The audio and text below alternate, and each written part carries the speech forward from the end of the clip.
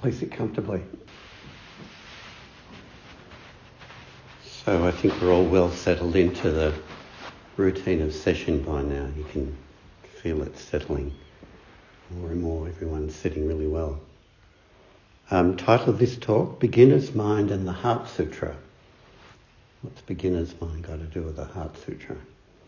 I would imagine many of you have read the book or are familiar with the book Zen Mind, Beginner's Mind, which was written by Suzuki Roshi. It was a bestseller back in about the 1970s, and Suzuki Roshi, not to be confused with D.T. Suzuki, was the abbot of and founder of the Zen Center of San Francisco, and he was a very, very well-loved teacher, very, very simple man who was a Soto teacher and really seemed to embody what Zen was about rather than having too many fancy words, but he embodied it in his being and in his experience and his actions.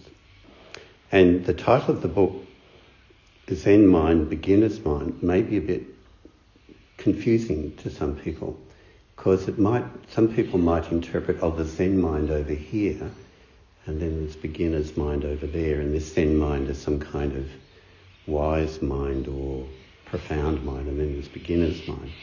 It's not my understanding of the title.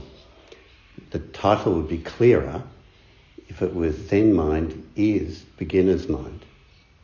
That's the meaning of the book. And as he describes beginner's mind, he says, in the beginner's mind there's many possibilities, but in the expert's mind there are very few.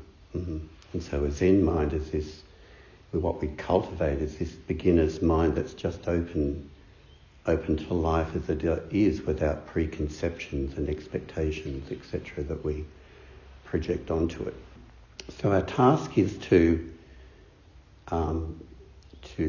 find that beginner's mind, which we've never really lost, really, but our Zen practice is about unlearning a lot of this cluttered abstraction that we have in our mind, which creates a kind of film of delusion, and return to a beginner's mind, almost like a child's mind, in the way that we live our life. So what has this got to do with the Heart Sutra? As you all know, the Heart Sutra is a very central, foundational Buddhist sutra to Zen practice. It's recited perhaps more than any other sutra in Zen. How come it's this sutra rather than others that we focus on so much? It's a very, very interesting book. Some of you may have read it or be familiar with it or studied it.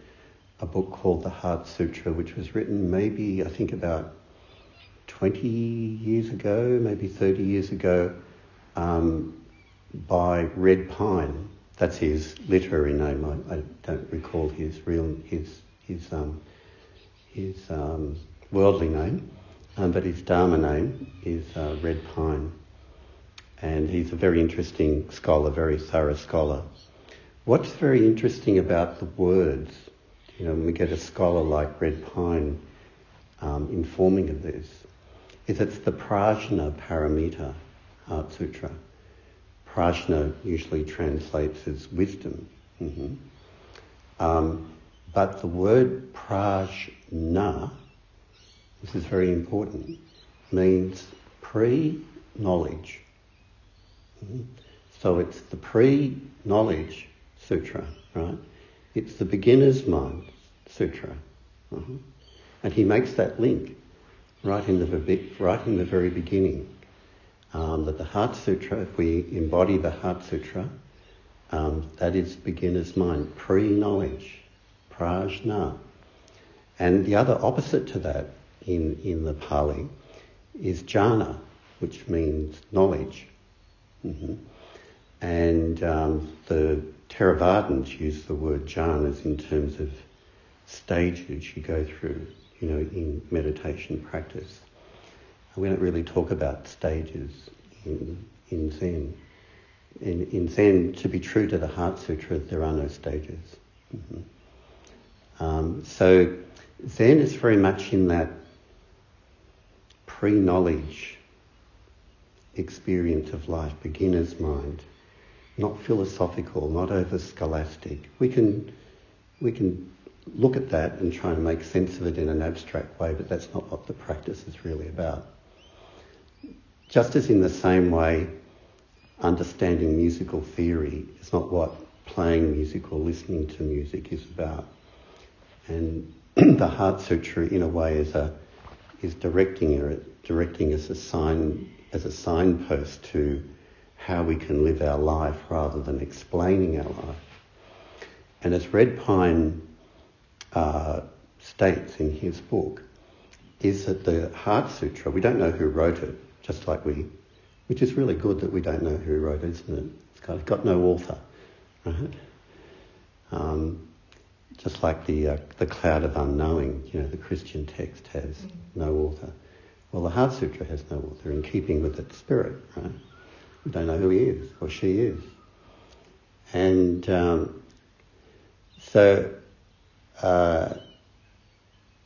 what Red Pine is stating is that the Heart Sutra was written as a counter to the Abhidharma. And the Abhidharma, I can't say I've read it myself. I've tried to a few times and my eyes glaze over. But I recognise now from conversations I had with teachers like Robert Aitken and so on, and other Zen teachers and friends I had along the way, there's always this kind of scathing, kind of humorous kind of response to the Abhidharma when it came up, the Abhidharma, And now I understand why, because it's such an elaborate, it's kind of like Dharma analysis. Like we have psychoanalysis. Well, it's kind of like Dharma analysis, and it's sort of the psychological understanding of how the Dharma works in a very philosophical, abstract, psychological kind of manner. So it's a matrix of looking at all the different factors that make up delusion and what make up seeing reality as it really is. But people study this, elaborately as a philosophical text, and put great effort into it. And then the Heart Sutra comes along and says there's no skandhas, no eye, ears, nose, tongue, body, no enlightenment, no, any Buddhist concept whatsoever. So in a sense, it's the Heart Sutra is a kind of a demolition job on the Abhidharma. It's like wipe it all away, and instead of trying to understand the Dharma through concepts, understand it through direct experience. And so as you all know, its theme that runs through it all the way is emptiness is form and form is emptiness. And if you look at koan study as a practice in Zen, all koan study is really a play on that theme. Almost every koan I can think of is a play on that theme of emptiness is form and form is emptiness. Sometimes emptiness is best described through stories rather than trying to explain it, which leads to more confusion usually. But there's many stories in Zen which gives us a hint of what emptiness is. And I'm choosing two of them, or two koans. And one is, it's a commentary in a koan where a senior student, someone who's fairly experienced in Zen practice, says to his teacher, it's a way of describing the awakened life, said it's like a donkey looking at a well. Imagine a donkey looking at a well. Not too much thinking going on there. And then his teacher said, well, that's pretty good, but that's only about 3/4 of it. And then the senior student said to the teacher, well, how would you say it, Your Reverence? And he said, it's more like a well looking at a donkey. It's pointing towards no thinking, no mind. And like most koans, they're playful.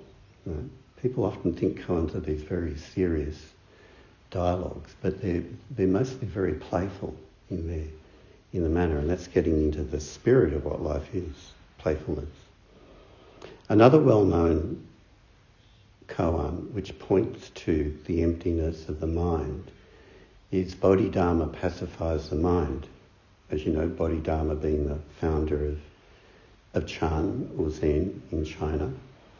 And a student comes to him and says, my mind is very disturbed. Can you put it at peace for me? Can you settle it?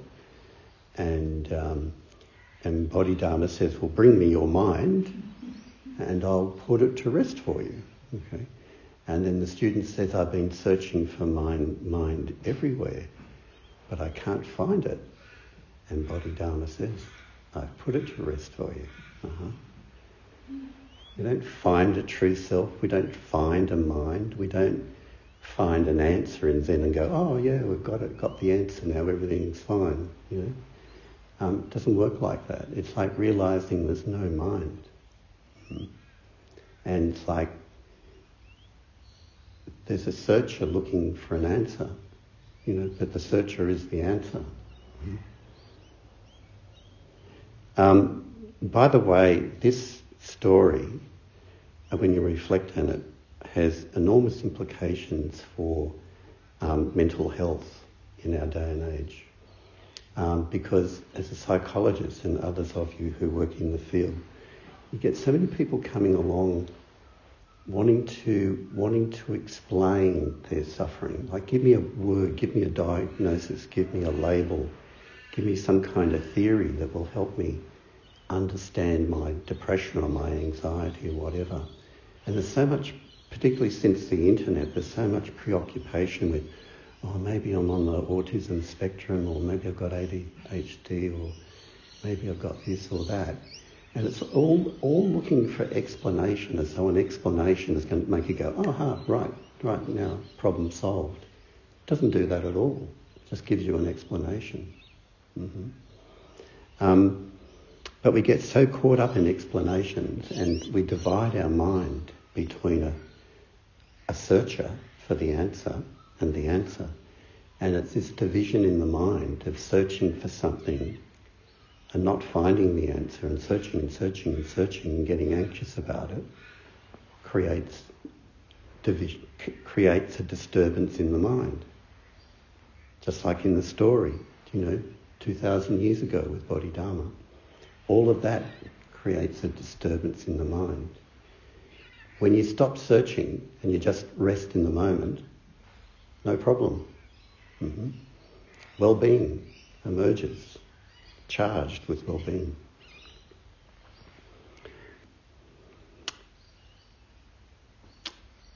A lot of people have a lot of difficulty having even a conceptual understanding of what emptiness is.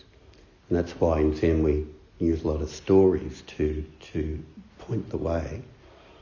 But the best way of understanding it, the bit intellectually, through words, is I believe, through Thich Nhat Hanh, who said in understanding emptiness, if something's empty, it's empty of something. Like a glass of water, it's going to be empty of water. So when we're talking about emptiness, what is it that it's going to be empty of? Right? And he says separation. Everything is interconnected. Everything is in ecological connection with everything else in life. Nothing is separate into a separate self. Yes, there's form, but everything's like a stream, like a river. Everything's interconnected like a rainforest. You can't separate it anywhere. But we do, and we use words to separate things out, when in fact they're not separated out. And we get caught in that kind of delusion. So it's empty of separateness. And so we can say, as we say in a Zen poem, first there is a mountain, then there is no mountain, then there is. And if you go out into the countryside, into a national park, you can see the form of a mountain. But is that mountain separate from the rest of the landscape? you couldn't call it a mountain unless there was valleys and a sky, and all the other formations around. So yes, there's a mountain there, we can give it a name, but it's not actually separate from everything else. So our experience through the journey of form and emptiness, there's the form of the mountain, but then there's another way of seeing it in this broader context, that there is no mountain, but then we have to come back into everyday life, and there is no mountain. And it's got a name, and we can climb it.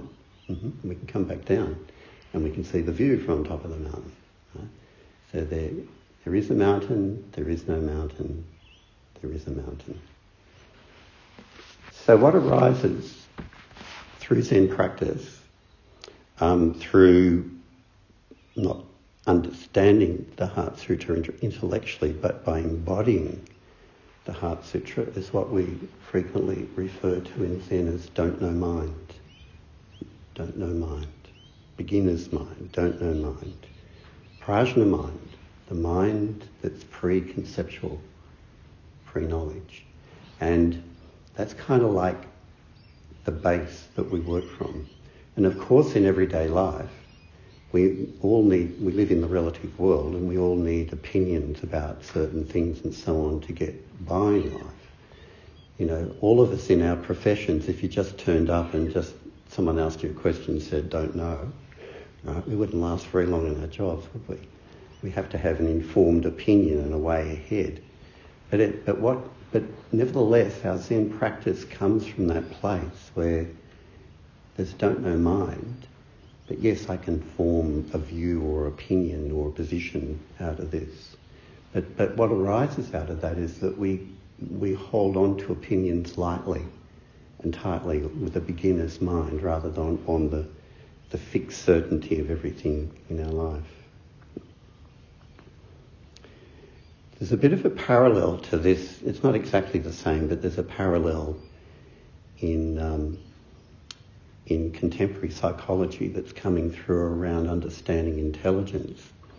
And intelligence has typically been measured by IQ, an IQ test, which really, in the main, is measuring our ability to abstract, abstraction, analysis, etc. And it places a high value on that. We place a high value on that in our culture. But in other cultures, more like indigenous cultures, there's often more of an emphasis on the concrete and the specific rather than a weighting towards the abstract. And we live in a world where there's specific things, concrete things, iPhones, floors, people, chairs, wallabies, trees, there's all those things. And then we can go into abstracting about things with theories or concepts and so on. And in modern psychology, what is considered to be, the best way we can actually use our mind, this gift of mind, is what's called agile mind or agile thinking. And with agile thinking, you can shift between the concrete and the abstract and the concrete. You can flip between the two, backwards and forwards. You're not stuck in the concrete and you're not stuck in the abstract, right? So you just move, you segue from one to the other in a very smooth kind of way, and that's what agile thinking is. It's not the same as what we mean in Zen, but in Zen and Koan study, we kind of shift between form and emptiness and form. There's this agility of mind that comes in understanding life. One of the reasons we get stuck on fixed ideas and fixed opinions and so on, because human beings have this great need to predict the future. And why do we have a great need to predict the future? Because we want certainty. Right? We want to make sure the food supply's there and everyone's around everything in its place, and then we'll know where we stand as we're moving forward into the future. So our brains have been developed to predict the future very, very well. And our survival, to some degree, is dependent on that. But it can become a fixation, and it becomes a great source of anxiety, trying to predict the future and control the future all the time. And that's why we get so stuck in conceptual understandings and fixed conceptual understandings of things. R.H. Blythe, who was one of Robert Aitken's first teachers in a prison camp in Guam during the Second World War, he says he has a chapter in one of his books called Concrete and the Abstract, and he says basically that Zen is a life of action. It's only really concrete things that matter. We use abstractions, but he says at the end of this little quote, beware of abstractions. If Zen tells you anything, beware of abstractions. Abstractions like communism and capitalism lead to people killing one another, right? It's crazy when we take those things as realities and identify with them.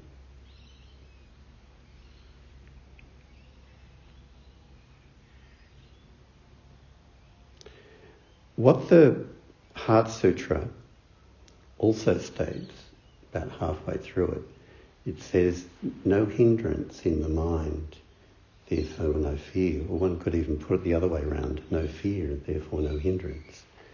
So what's that referring to? There's an old Zen book, which is a favourite of mine, written by like a 12th, 14th century Zen teacher whose name escapes me at the moment, called The Unfettered Mind. Right, that's the mind of no hindrance.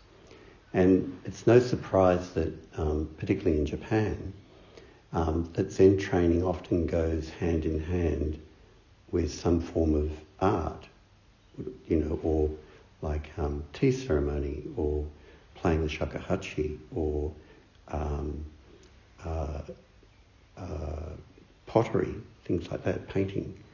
And these activities are a way of not only demonstrating no mind, the mind that's not stuck anywhere and has no hindrance, which is unfettered, it's also a practice which cultivates that unfettered mind as well. And I know many of us here play musical instruments, or dance, or do various kind of things which are artistic in some kind of way. And in many ways, it doesn't matter what it is, really, but they all can be applications of Zen practice to cultivate this sense of flow of experience and no mind and no hindrance in the way that we do things. So, for example, with me learning Irish music and a flute, you can see over the years as you do it that in many ways you're outside of yourself doing it to begin with, and you're judging whether you're doing it right or wrong, and you're all sort of fingers and thumbs. And then as you get more of the body memory, you just have to trust that your body knows what to do, particularly with Irish music, which is played so fast. And if you start to think about where to put your finger or your thumb, or what note comes next, well, forget it. It's already moved, it's gone, right? And so these arts really can be used to help put our Zen meditation practice into application in everyday life. And it's like we have to get out of trying to control things with the mind, trust the body, right, and go with the flow of it, and don't be too concerned about making mistakes, and stepping outside of the process and then interfering in it. So all of those kind of arts help with that flowing, freeing up kind of process, and it's an application of no mind. In so many instances in our life, I can see it in my own life as it has matured through Zen practice over decades, is that instead of being out of the flow and stepping out of the process and explaining it or assessing it or trying to make sense of it or whatever, or correct it, it's just you make a leap of faith into the flow of experience, right, and just go with it. Alan Watts, who was one of my favourite writers, said something along the lines that that life is a flow of experience, and the purpose of life is just to jump in and go with the flow of it. I know it sounds very hippie-like, but go with the flow, man. It's a good saying. It's good advice. As corny as it might sound. And when there's no hindrance in the mind, we're there with the flow of experience. But every time we jump out of it, it's like we're disconnected. Like if you're playing the flute and you jump out of it and you think, what note comes next? Well, it's gone. Apply that to meditation too. As your meditation matures over years, you may go from sort of correcting your mind all the time to come back to the present moment and the breath or the sound, and it's like there's a constant sort of observational witness standing back, evaluating how it's all going all the time, which maybe that's not such a bad thing to begin with, because you're trying to do it well. But as you mature in practice, it's like that evaluation process that's sort of outside of the flow seems to just go back into the background, fades into, and you're just breathing. You're just sitting there with no mind, beginner's mind, no idea of where you're going to or where you're coming from, and you're just there in the experience, not even evaluating whether you're meditating well or not. Right? And that's what we start to shift into over time, a kind of trust of that experience. So in many ways, the Heart Sutra, from a linguistic point of view at least anyway, the Heart Sutra is a matter of turning nouns into verbs. Right? So we have all these, we put everything in all these little categories: enlightenment, delusion, 5 skandhas, sensations, feelings, etc.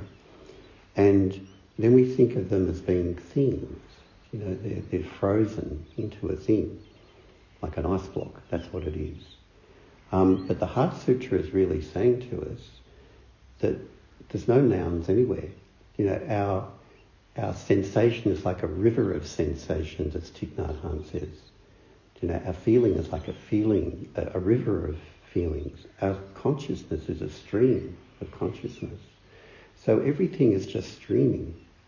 And all these different skandhas are not separate rivers or streams. They're all merging together in one big stream that we call me. Or in a larger sense, we call life, right? Because there's no me, right? So everything is just streaming all the time, streaming all the time.